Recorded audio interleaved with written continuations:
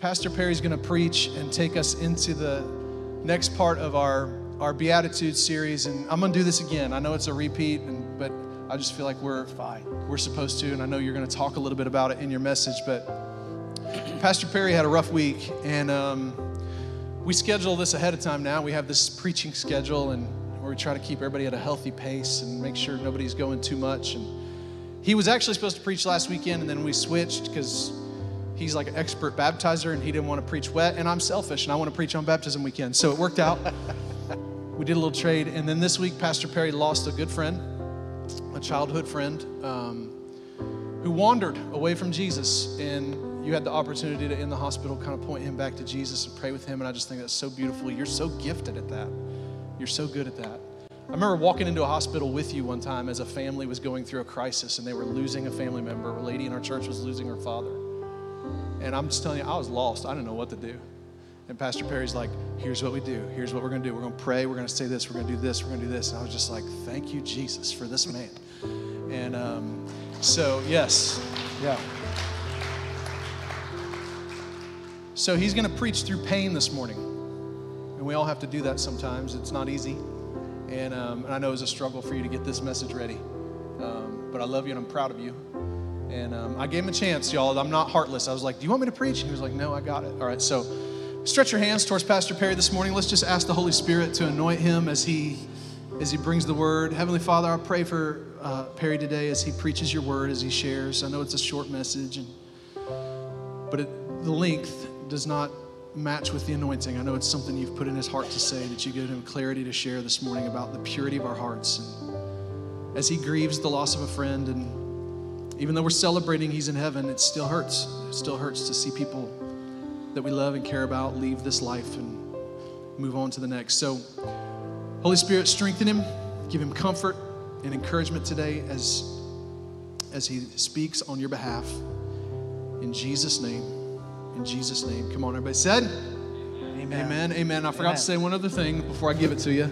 Were you coming in for a hug? Because I felt like it looked like you were doing like the Pauls, greet each other with a brotherly kiss. Yeah. I'm like, hey, dude. No. Hey. I love you. I don't know if I love you that much. All right. Hey, the reason I just did that just now, one of the reasons is this is a tension that we're trying to figure out as a team, as a church. They say that when an organization gets larger than 200 people, that you're no longer a family, you're an organization. And there's about 300 to 400 of you that worship on a weekend. When you all show up on the same weekend, like Easter, there's 800, 900, close to 1,000 of you, because a lot of people come once every 4 weeks, once every 6 weeks, which is cool. I'm not beating you up on that. I wish you come more, but I get it, like work schedules and all sports and all that kind of stuff. So the tension I'm feeling is the church is a spiritual family. So I'm committed to finding a way to continue to use family language, even though we're larger organizationally than a family. And so I think it's so important for us to even just to model that, to take a minute and say, hey, Pastor Perry, you're dealing with some stuff. Let's pray for you. Yeah. Just like we'll have time at the end of service today to pray over your needs. So, hey, would you all join me in just living in that tension? Like, I think it's a good, healthy tension. God is building his house. He's building his family. But I don't need it to feel like a business. Amen? Amen. Amen. All right, so love you. Come on, give Pastor Perry some love. He's going to bring the word. It's going to be fantastic. All right. Thank you, Pastor. Yeah, and you will hear a lot. I was thinking during the first service that if I was back in college and I was preaching that message before my professors, that I would have miserably failed the elocution and everything else that I was supposed to do in that. And I appreciate the church. This is one of the things that I hear other people say about our church is that we're very transparent. And you've heard Pastor Michael, I know, last year in losing his father-in-law and some of the stuff that he preached, and it was hard, it was raw. And I did. I lost my best childhood friend. We were the rascals of Dagsboro, on our little spider bikes riding up and down, terrorizing I could tell stories all day of some of our Halloween events that some places just needed cleaning, so we supplied the soap and stuff like that. And I actually one time won $20 from all of my friends. I soaped a police car with the policeman in it. I did have to do something later because of that, but that was my buddy. We did a lot of mischief together, but my buddy, I'll talk a little bit later, is also the one who brought me to Christ. And so I'll talk about it. But today I'm going to jump around. And listen, we're going to skip a lot of scripture and stuff. Don't blame Pastor Michael, for that. I knew he was giving all of these announcements. We talked about it. We planned it. And I'm a scripture guy, so I threw a bunch of scriptures. Go to the app. I'm going to skip over some of them just for the sake of time. Not that they're not important. They're very important. That's why you need to go home and read them. But we're talking about the Beatitudes, and we'll jump right in. Matthew 5:8, the next one in line. Blessed are the pure in heart, for they will see God. One of the things I've discovered, Pastor, I don't know if you've done this or not in the study of this, is I've preached about the Beatitudes before over the last 40 years, preached a lot about it where I would mention them, and they look so self-explanatory that you just look at them and you go, oh yeah, that's what that means.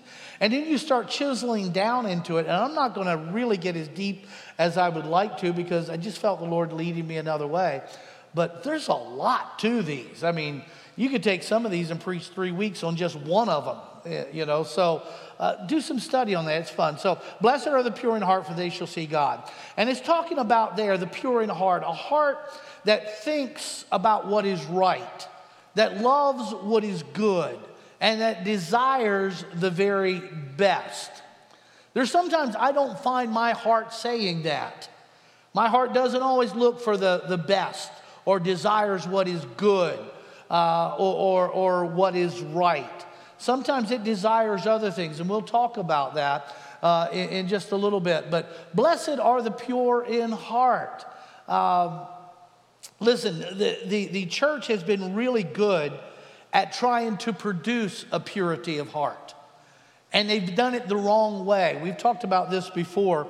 Matter of fact, one of the first sermons I preached at True Life, I believe it was called Permission Slip. And that God gives us a permission slip to do some things, But I was raised in a church where we had a lot of list of rules, and I've said that before. And those instructions, man, you had to read them. Like one of the things was, I had a hard time with this. We were against people swimming with the opposite sex, which when you're raised at the beach, that's where my home was, near the beach, that's hard to do. Only they didn't put it that way. In their teachings, it said, we are against mixed bathing. I'm like, well, cool. As long as we don't get in a bathtub together, I've got that rule taken care of, mixed bathing. I understand that. Okay.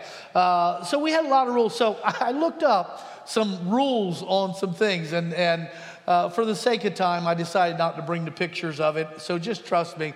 These are things, you can Google them yourself. You ever pick up a product, you're going to buy it, and you read the instructions, and it has this dumb thing of not to do with it?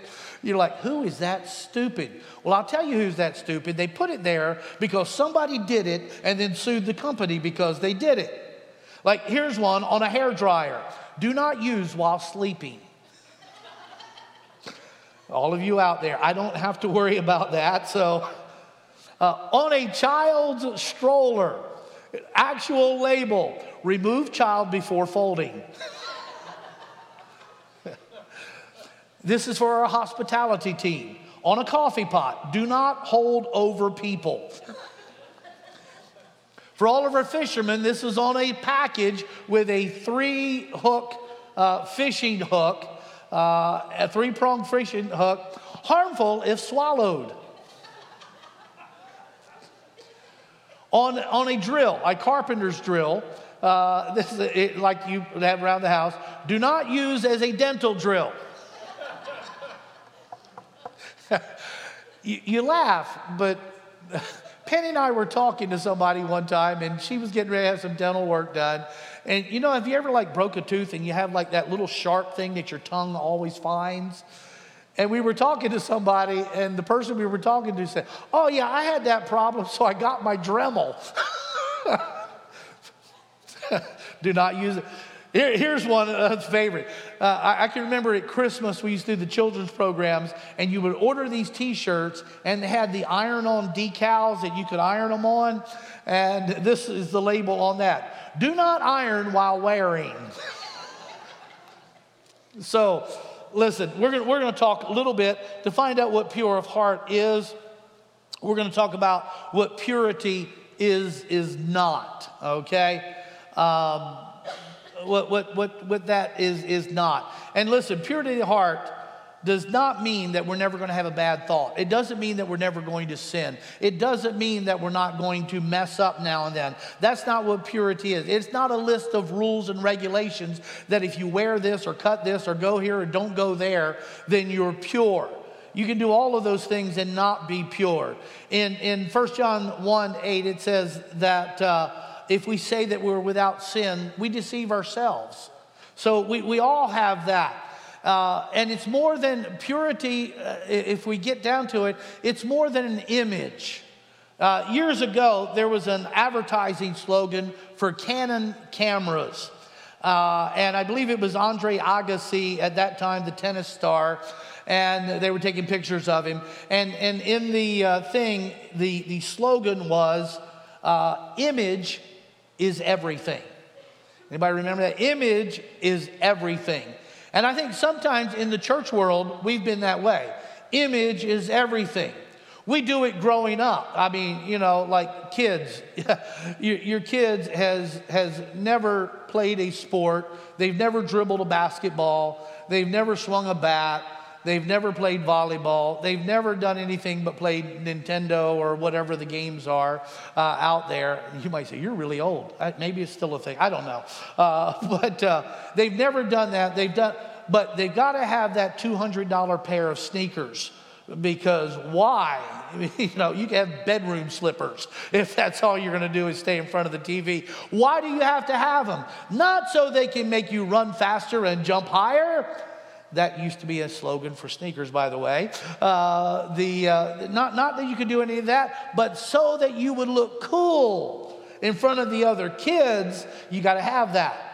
We do it as adults. Ladies, you got to have that certain handbag. You know, guys, you know, you got to have, I don't know what, maybe the tennis shoes.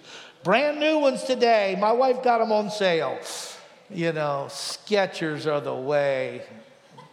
That's it, if they're on sale.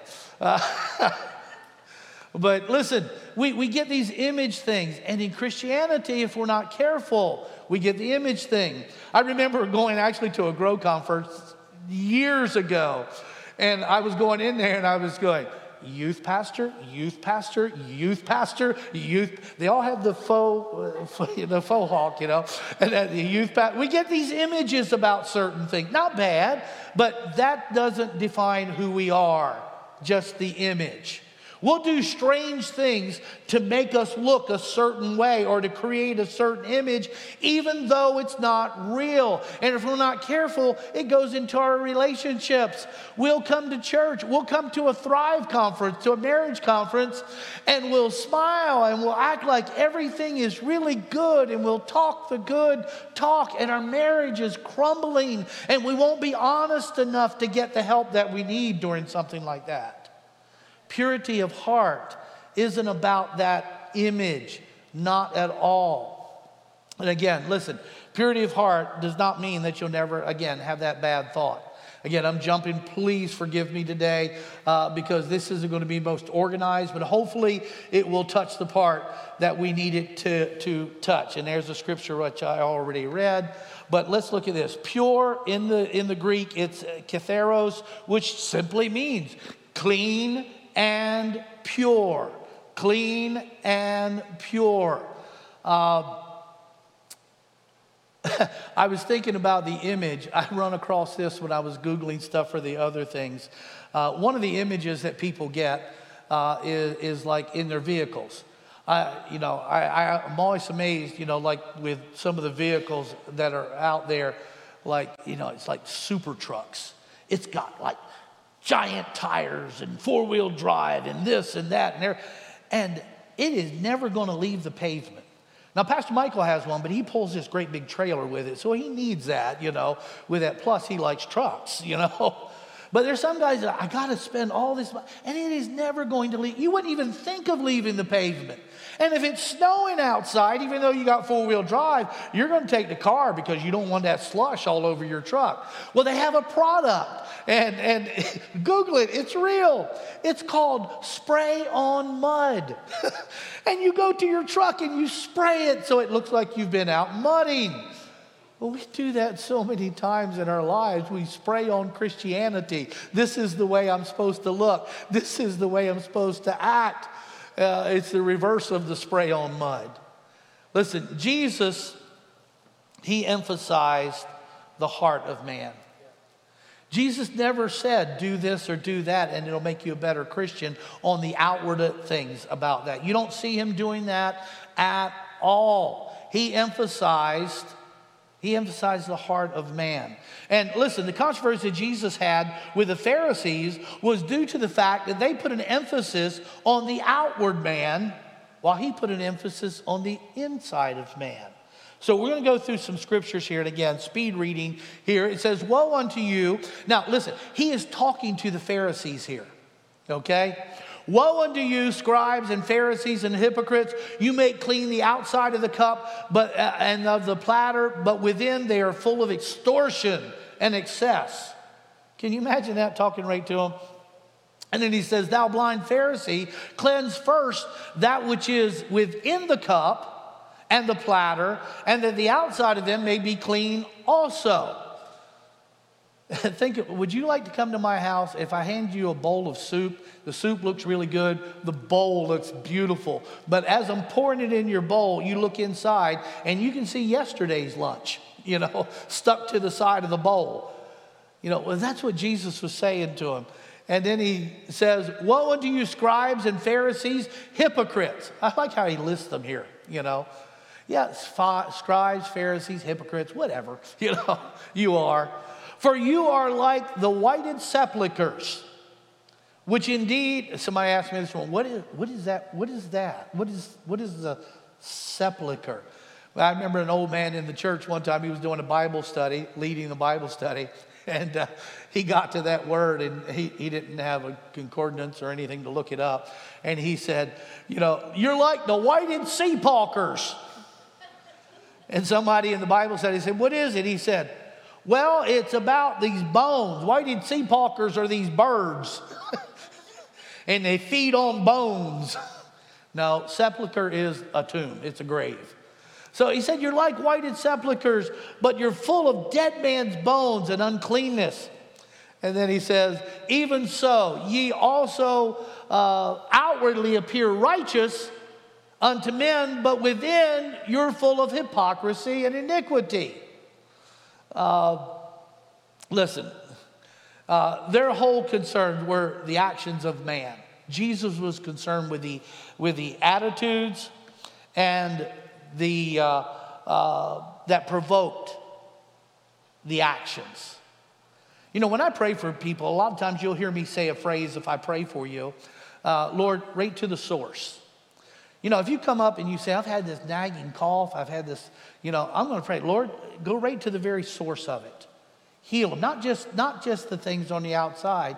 If somebody's like, man, I lost my temper and I yelled at my wife or my kids, well, okay, let's get down to the source of it. Forgive me for yelling, but yeah, okay, forgive for yelling, but why are you angry? What's the source of it? And Jesus, even with their actions, he wanted to know, why are you this way? It's the inside. Now, when he made that platter, when he talked about it, think about it. You don't want to eat anything. Jesus said, you need to be like the bowl that's clean on the inside first. When I clean like plates, if I'm washing them by hand, I'm going to start with the dirtiest inside of that bowl. I'm going to work to the outside of it. You know, most of the time, by the time I get the inside done, you don't even see anything. I'll wash it anyway. But you do that. Jesus said, take care of the inside. The outside will take care of itself. But if I had to choose between the two, if I was starving and I really needed something to eat, give me the bowl that's clean on the inside. All right? We can work on the outside later. Proverbs, Solomon said this, above all else, guard your heart, for everything you do flows from it. If your heart is pure, what flows from it is going to be pure and holy. If your heart is not pure, what comes out of it is not going to be pure or holy. The Bible says out of the abundance of the heart, the mouth speaks. If you got dirt in, dirt's going to come out. Now, I'm going to skip through this next section of Scripture, but I'm just going to describe it to you. Look it up in your notes. So here's the short version of it. Jesus, again, he's talking to the Pharisees. And the Pharisees say, this is my translation, hey, look, Jesus, your disciples did not wash their hands properly before they ate. You know, that's me sometimes. You know, Pastor, you're just nasty. I am a hunter. I was raised on a farm. Yes, I wash my hands. But you got to stop somewhere, or it's a whole bath, you know. But he said, the Pharisees, they called him because there was this ritualistic thing they had to do. They said, your disciples are breaking the law. They're not cleansing properly. They're not washing properly. And Jesus flips it on them. He says, well, you know, the Bible says to honor your father and mother. But you guys break that because you add something onto it. You say that it is for their own good that I am saying this. Let me put it in the Day's translation. Somebody looks at you and says, now, no offense intended. How many know you're getting ready to get offended when they say, no offense intended, but the disciples were saying, or Jesus was saying to the Pharisees, listen, you're talking about my guys didn't wash properly? You know, that they broke the law. You guys are dishonoring your mom and dad, and because you say, but it's for their own good, that it's okay to do that, and you go on your merry way. It doesn't work that way. And listen, stop that. No offense. Imagine right now, if you're a new mother, and you bring your baby up later to be prayed for, and Pastor Perry, being the compassionate guy that I am, looks at this brand new baby, and I look down in the stroller, and I go, oh, look, no offense intended, but that is the ugliest baby I have ever seen. Oh, no, you can't be offended because I said not to. You know, no, I didn't intend to offend. Yes, I did. Well, Jesus, that's what he said to the Pharisees. And let me see if I can find it. I'm going to skip through the scripture here a little bit.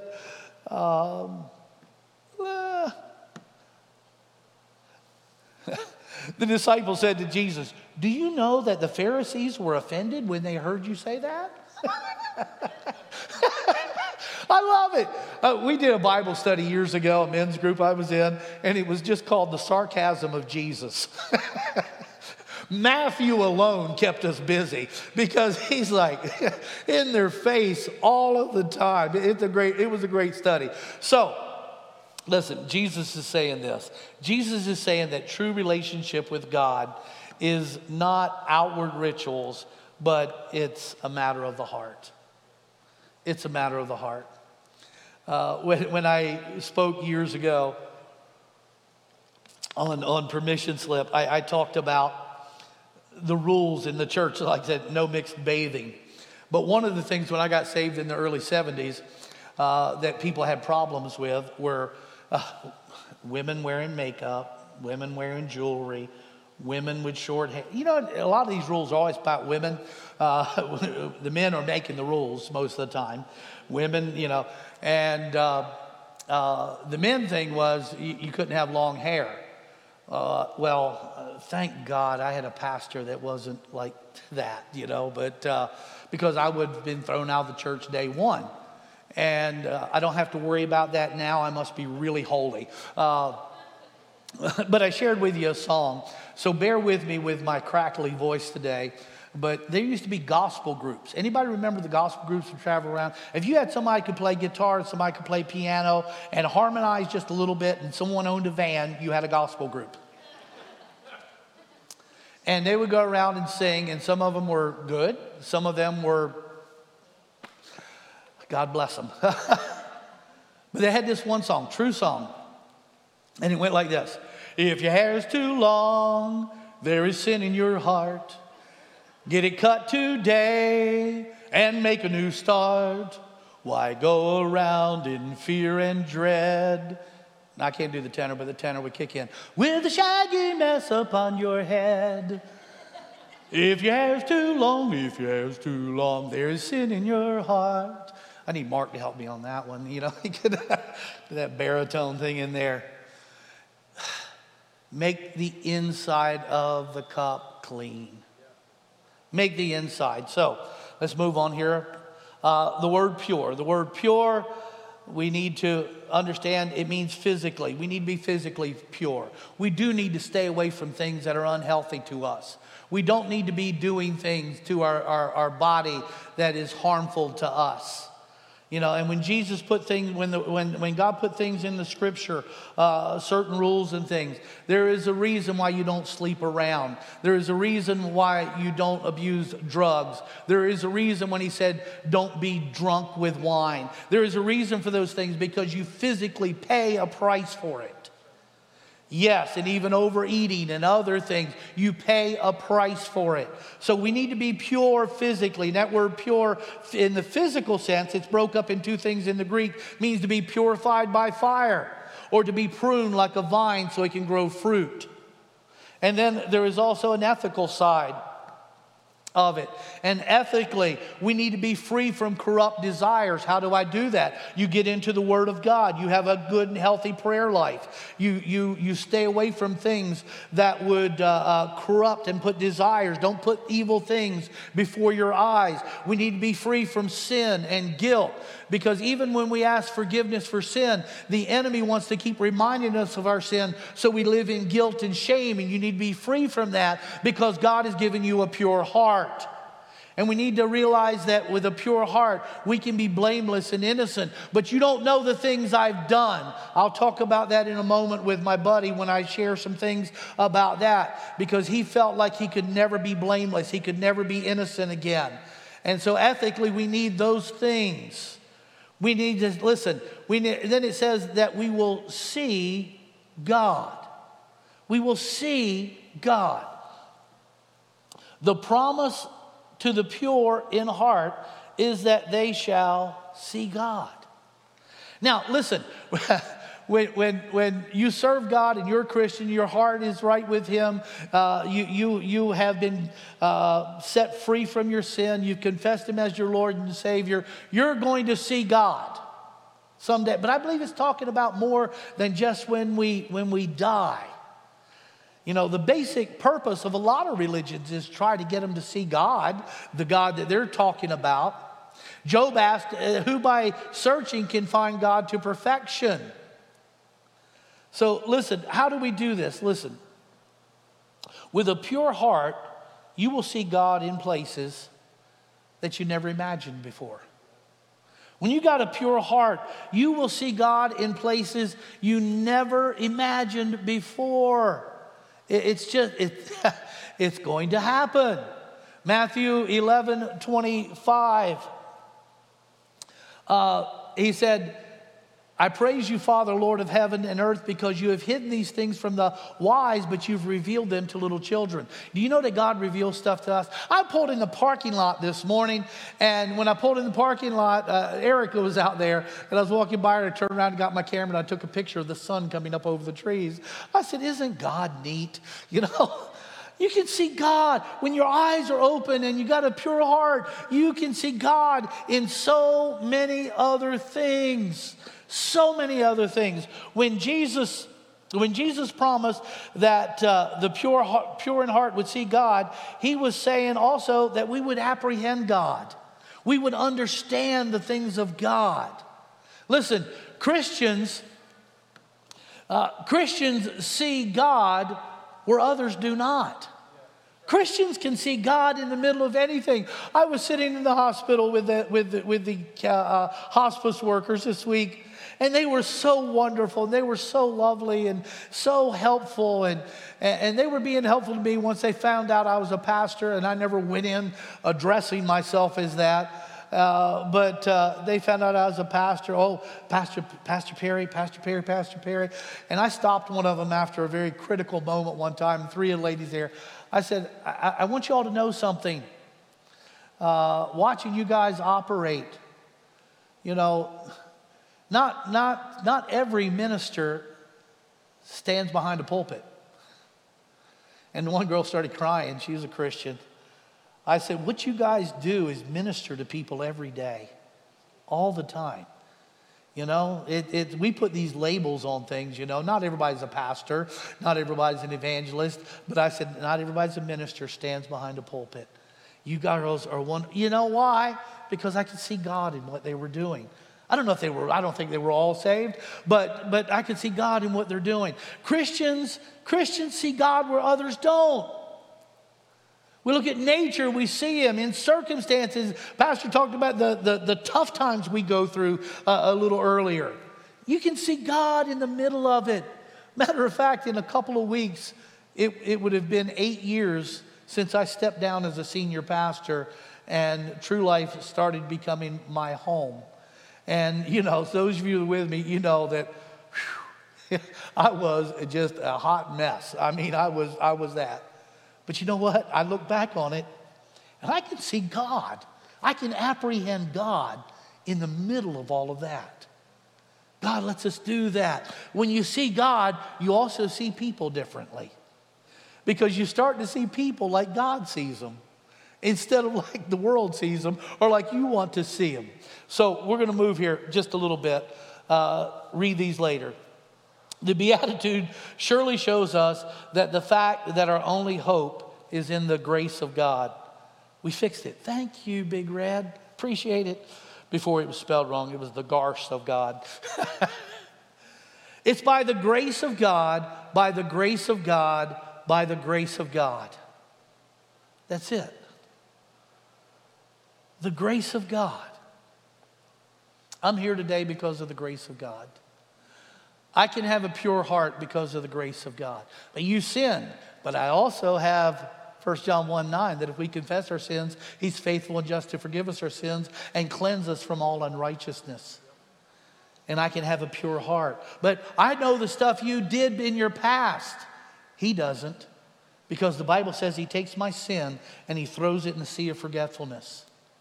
But I need to confess it and get it gone and get it out. The grace of God. So, what I want to share with you, my heart. And in praying, I really felt like in the first service, there were people that raised their hand. And I just feel like I didn't want to preach today. I'll be honest. I spent the last 2 days out in the woods, one day with my buddy Mark and my son Joel and another friend, Don, of mine. And I needed it. We worked, we laughed, we carried on. Yesterday, I spent the whole day by myself in the woods.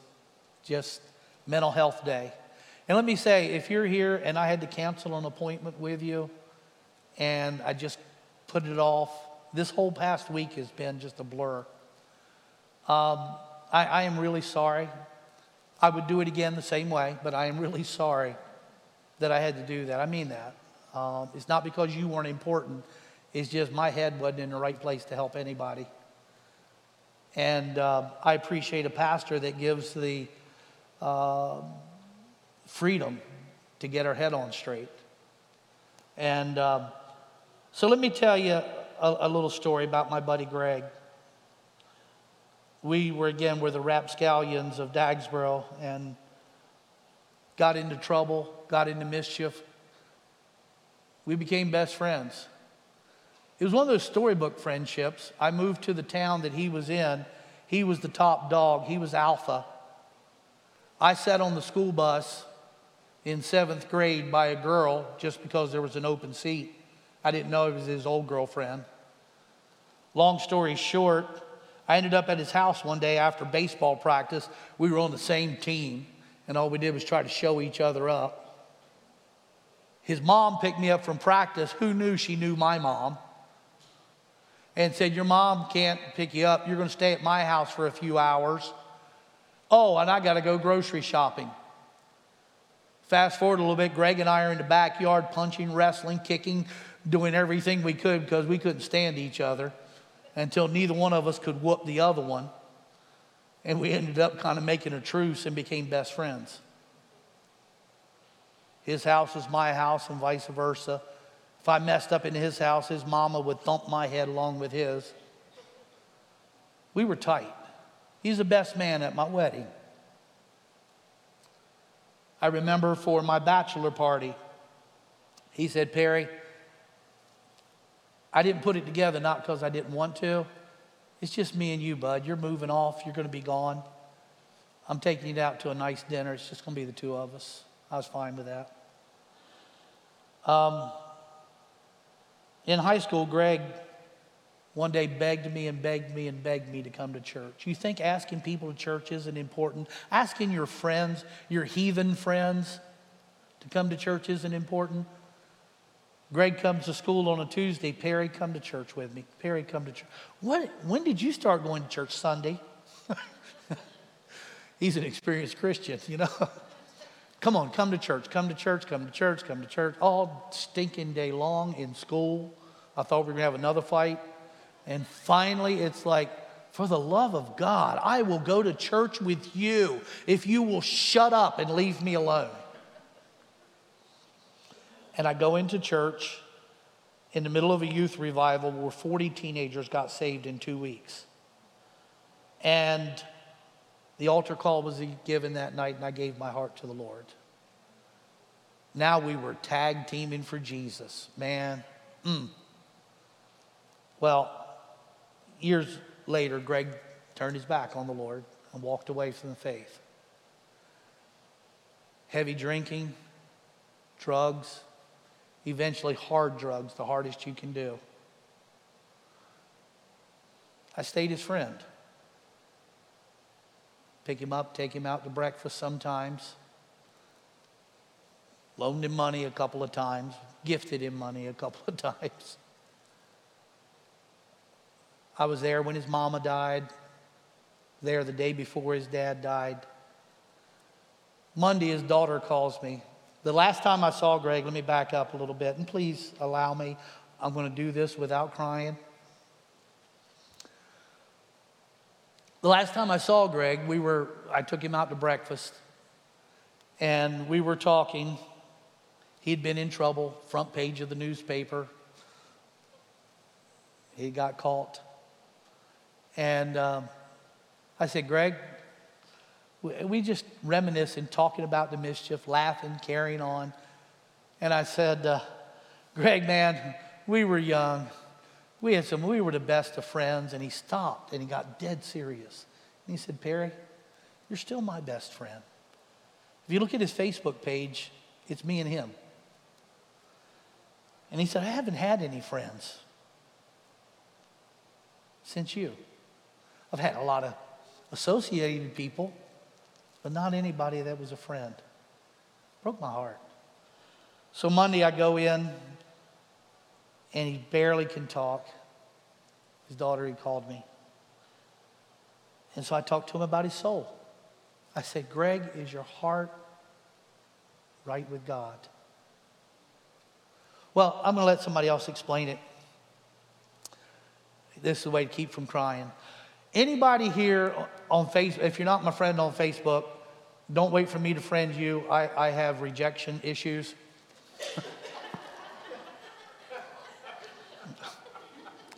So you have to request me, because if you don't answer back, I just really have a hard time.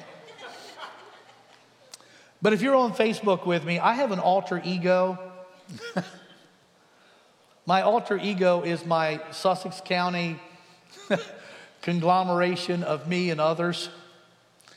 And he's called Cousin Zeke. Does anybody ever seen Cousin Zeke before? Yeah, some of you. Cousin Zeke, I just go and have some fun with it and try to put a positive message. So yesterday I was sitting in the woods. I'd gone hunting, and I had this little skit that I do. I had it all worked out. If you haven't seen Cousin Zeke go on that, you want to go like 3 weeks ago, tracking a deer, trust me. You'll enjoy it, or you'll be disgusted like my mother and disown me. But Cousin Zeke, I started out, I even had props to the side. And here's Cousin Zeke if you haven't seen him. Pitiful. Cousin Zeke talked like this, and he said, I'll tell you what, I'll see you directly. But that's Cousin Zeke. But we worked this out. Sean helped a whole lot. He did it. But this was my heart. In the middle of the thing, Cousin Zeke disappeared and this happened. Go ahead. Hey, Cousin Zeke here. I tell you what, we're going to drop Cousin Zeke for just a minute or two here. Give him a break. I just wanted to share that it's been a rough week. I said goodbye to one of my oldest friends this week. Watched him say goodbye to his family, to his kids, his uncle, his sister, holding the phone up to his ear so he could talk to them. My friend was wasted away to nothing, very sick. I talked to him about his soul, and he told me something. He said, I'm too bad. And I shared with him that God was bigger than any of his bad. Shared with him that God loved him. And like the prodigal son, he's on the porch waiting for you. I told my friend, his name's Greg, I said, Greg, you take one step to him, and the Father's off the porch and his arms are around you. Then Greg prayed with me. Wasn't long after that, a few hours after that, in the night, just me and him sitting in the room. I was holding his hand. And he took his last breath and went on to be with our Lord and Savior, Jesus Christ. The sad part is, because of addictions and some of the demons that he fought for most of his life, he had wasted so much of it. And he's so talented and such a great guy. I'm going to miss my buddy. I'm going to miss him a lot. So I'm just going to tell you, take a little time. Find that old friend, maybe that family member that you've been on the outs with. Give them a hug, give them a call, talk to them. This life is very short. Greg, I'm going to miss you. Kick your backside for the time you've wasted. But I will see you again, my friend. Love you. And all my Cousin Zeke fans, hang in there. He'll be back. Bye. Greg struggled with the fact that the things he did made him ineligible to receive God's love. That he was too far gone to ever have a pure heart. That God was done with him. And I think part of that was the religion that had been pumped into both of our minds when we were younger. When I told him, Greg, the Father is waiting, and you take one step, the Father is immediately there, throwing his arms around you, covering you with a robe, and making you part of the family. And I said, Greg, is the blood of Jesus weak? He shook his head, no. That's when I said to him, God is bigger than your bad. And I'm telling you today, God is bigger than your bad. Some of you are struggling. Maybe you've come to church for a long time and you just keep like you feel like you're failing all the time. and that you're failing because you've done so much wrong and you just add up all of your bad. The grace of God is what makes your heart pure. You don't make it pure. You work to keep it pure, but He makes it pure. So today, I'm just reminding you, God is bigger than your bad.